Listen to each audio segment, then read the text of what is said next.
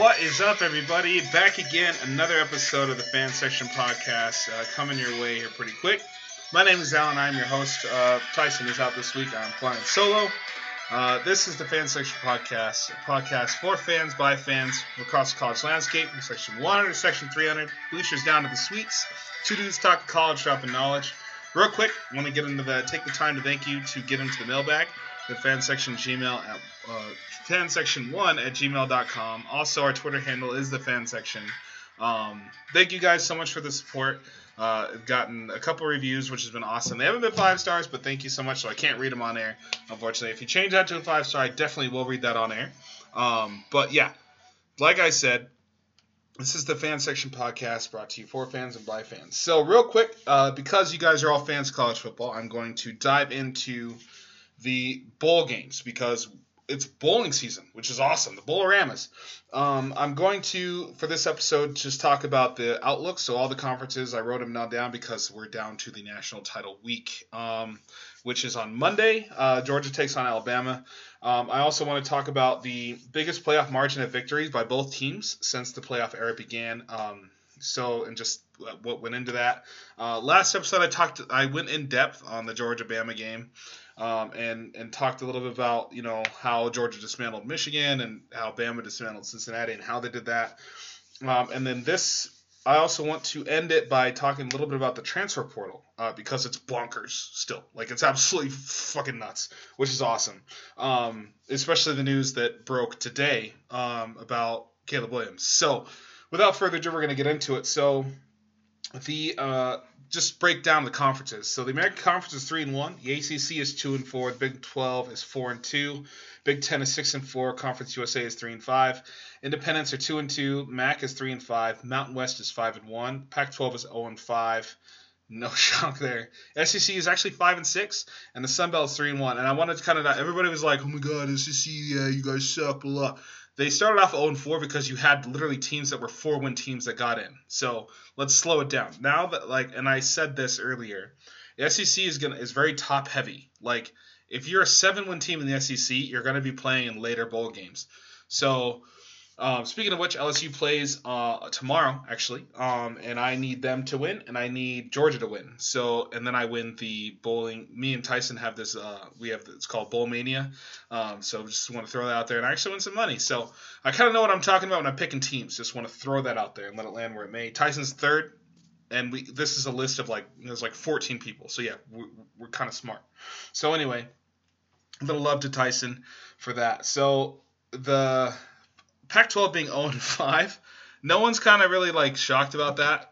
At least I'm not. The Pac-12 is definitely down this year in the sense where you're wondering, with all the coach change and all the coaches turnover, can the Pac-12 bounce back? I believe yes, and I think Oregon is going to be the team to beat. And I know that people have highlighted Oregon in years past, and especially this year, and they got rolled by Utah, rightfully, and Utah is a very good team. The fact that Utah lost that bowl game is nuts. But I want to say, because Bo Nix transferred to Oregon, and this is going to segue into the transfer portal talk that I have, and I'll end it with the playoff, just talking a little bit about the playoffs.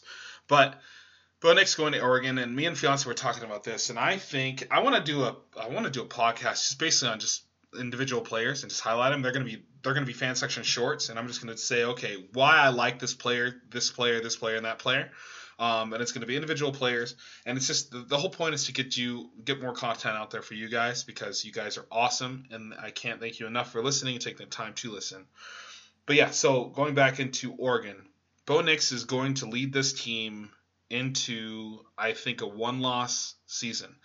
He's working with a new coach. He's working with a new system, and I think this system really, really, really will help him. And I can't wait to get with Tyson on this for our college outlook preview, the entire season outlook preview.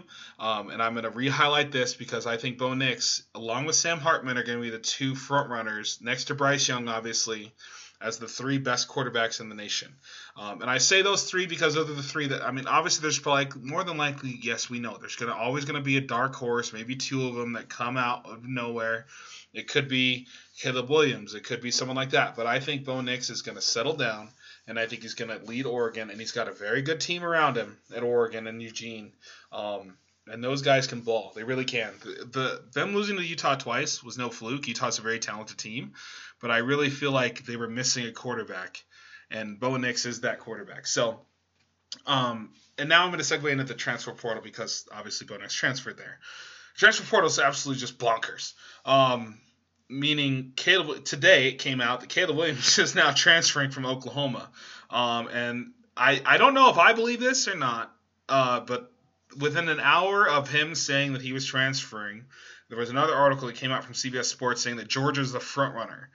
So I'm not talking about just because it's Georgia. I'm talking about because it's Caleb Williams. And I said I've been a huge fan of Caleb Williams the entire season, like going back to saying a Spencer Rattler-led Oklahoma team will not make the playoffs, but a Caleb Williams team can and will. I was wrong about the will, but they could have. You know what I mean? Like, Caleb Williams led that team and saved that season. And Lincoln Riley got a fat paycheck because of it. So, yeah, Caleb Williams, the fact that he's leaving is nuts. And there's also rumors that Raleek Brown, the nation's top running back that committed to Oklahoma, might decommit and go to a junior college. So this isn't set in stone though. So I don't really like to speculate on rumors, especially ones that haven't come out in those hardcore like if ESPN or CBS Sports or 247 Recruiting hasn't really talked about it. This is just stuff I'm seeing kind of on like the rumor like circles that I'm in. But yeah, and there was the rumor that Tank Bigsby's going to transfer. He's in the portal still. He hasn't officially came back to Auburn yet, but he did play in the bowl game that they had. So I want to keep an eye on that as well. But that's 3 players right there off the bat that are amazing. You know what I mean? The fact that Caleb Williams is transferring though, everybody's like, well, he's gonna follow Lincoln Riley. He could go to USC. He really could. But I don't see it. I don't think he's following him. He would have made the decision way before now if he was following him.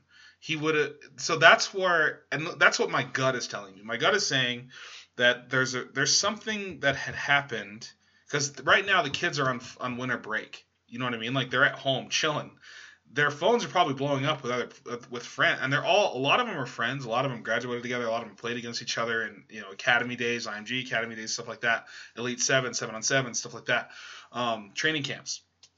So a lot of them are friends, and I'm sure a lot of them have been texting, "Hey, bro, like your team looks sweet." You know what I mean? And like one of them was probably like, "Dude, we could have used you." You know what I mean? Like, and he probably got the wheels turning.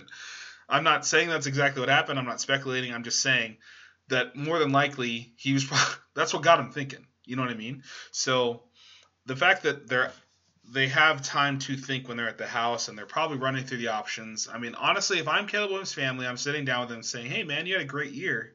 And then if he tells me any sort of like, "Yeah, I don't know if I'm going back," well, then we're going to sit down and we're going to look at because I want my kid to have a better future. For one, I'm going to sit down and look at the list of potential places he even might want to go. Like, I'm going to support him in whatever he chooses to do.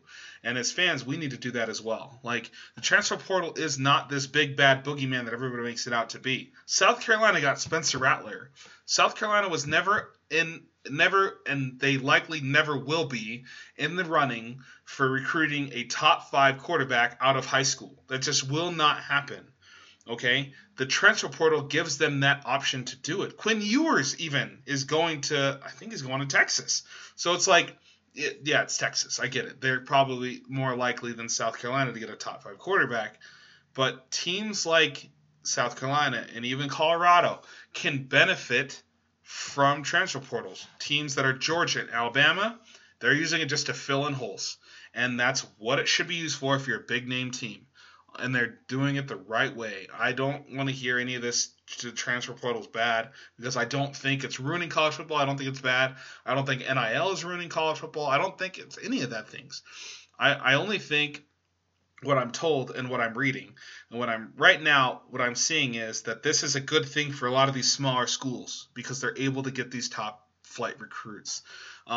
Moving back to Caleb Williams, no idea where he's going to go. I think it comes down to USC, and I think it's just USC, and then everybody's like, well, what about Georgia? Georgia's quarterback room is loaded. Like, and here's a scenario, and I'm not trying to get on and make this a Georgia podcast, but if Caleb Williams, this is what's going to happen. If Caleb Williams goes to Georgia, Brock Vandagriff and Carson Beck are gone. they're gonna enter the transfer portal. And fun fact for those of you that don't follow recruiting, Brock Vandergriff was actually committed to Oklahoma verbally, and Caleb Williams was verbally committed to Georgia. So Kirby Smart knows Caleb Williams pretty well. So that's why I'm kind of starting to believe some of these rumors that are starting to fly a little bit.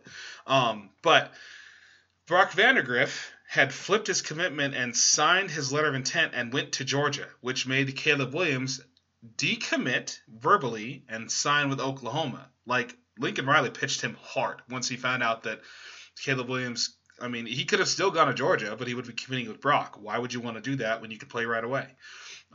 Granted, Caleb Williams also knew that Spencer Rattler. So whatever Lincoln Riley did, that's why I'm leaning more toward I think Lincoln Riley's still going to end up with him. But yeah, and then Carson Beck, Mr. Florida, will likely transfer. I think he's on his way out anyway, which means if I'm just thinking until you won't see anybody from Georgia or Bama enter the portal until after the national title game because they want to get their ring, and you can't fault them for that. I think that's an amazing feat. They were on the team all year. They helped the team get to this point. Scout team or third string or special teams, they deserve that ring, honestly, whoever wins. So yeah, that's why I think they haven't made a decision yet. But yeah, more than likely Carson Beck will transfer. Brock Vandergriff will more than likely transfer. And then it comes into what will the ripple effect of 2022 class. And Arch Manning is rumored to have two schools that he's down to, which is Texas and Georgia. If Caleb Williams goes, and he's going to be a true sophomore, so he'll have 2 more years of playing.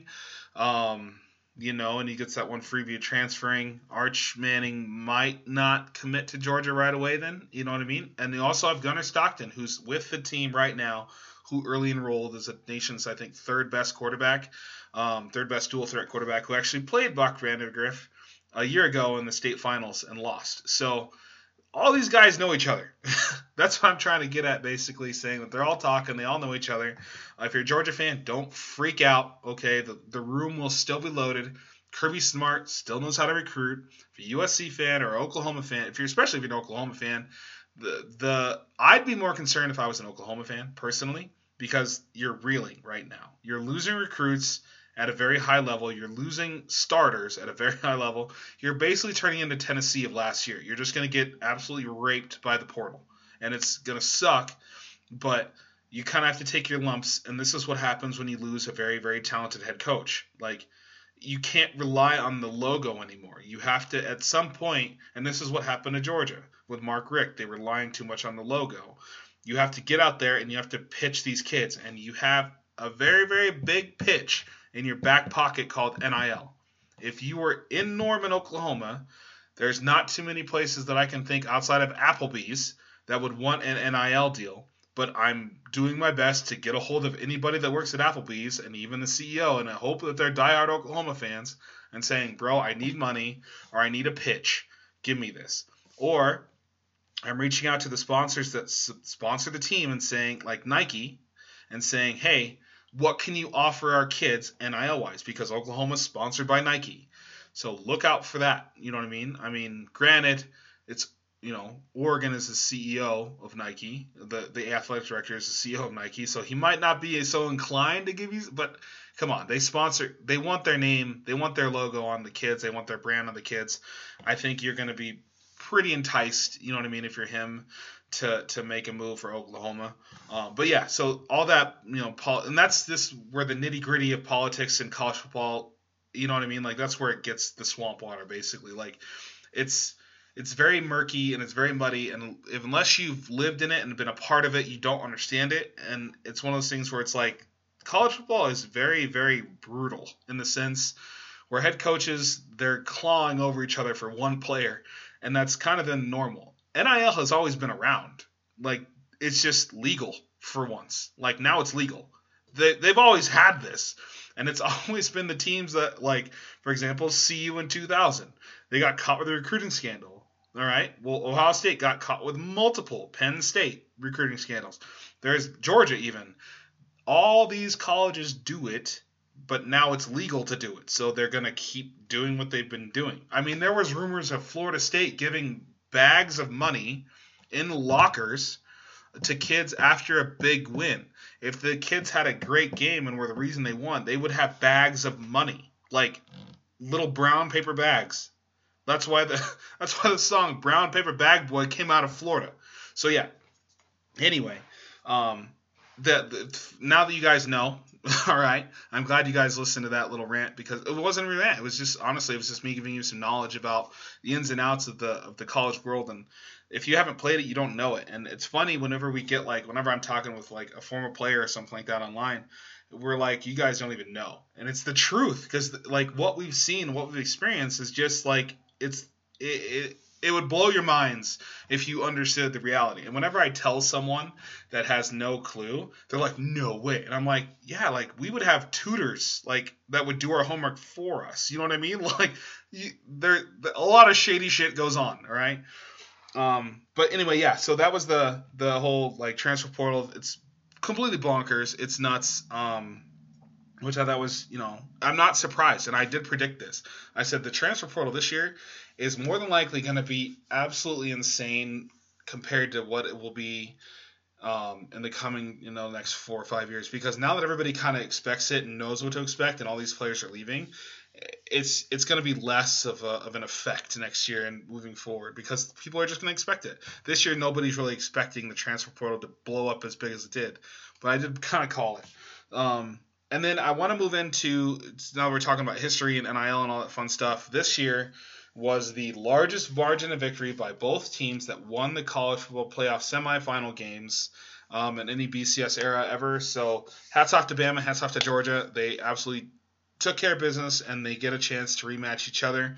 I'm sure Bama's not looking forward to it. I'm sure Georgia is looking more toward it, more forward to it. So this is just another game for Bama. This is revenge for Georgia. This is basically how they're going to spin it like this in the media. They've already been talking about the rematch times 3, which actually should be times 2. I was like trying to think when they said times 3. I was like, when was the first time they played? They didn't. They've only played twice. They've technically only played once this season. So yeah, and Georgia's 0 for the century against Bama. So I'm really hoping Georgia's due, and I think it would be icing on the cake if you won the battle, you got the SEC title game, we won the war, we won the Natty. So that's what I'm hoping for, but either way, the SEC is about to go 6-7 because unfortunately there's gonna be losers. So everyone's like, wait, what are you talking about? Yeah, well they're 5-6 right now. There's technically one more game to play. You have 2 teams both representing the SEC. So yeah, they'll be 6-7 moving forward. And then like I said, we need LSU to crush Kansas State. No offense, Kansas State fans, just not a fan of you, but also I'd like some money this offseason. That'd be awesome. So yeah, it was a very informative podcast for sure. I hope you guys enjoyed it. I hope you guys took a little, tidbits of the knowledge and the politics and all that fun stuff. Take it with a grain of salt. The biggest shock though is the Pac-12 being 0-5. Big Ten being 6-4. Congratulations to the Big Ten. They had a really good year, honestly. I think when it's all said and done next year, look for Oregon to kind of snap that streak. You hope that they expand the playoffs so Oregon can get in and represent the Pac-12. At least I do. And then, the biggest playoff margin of victory is what we covered. So without further ado, this has been the Fan Section Podcast. My name is Alan, and I am out.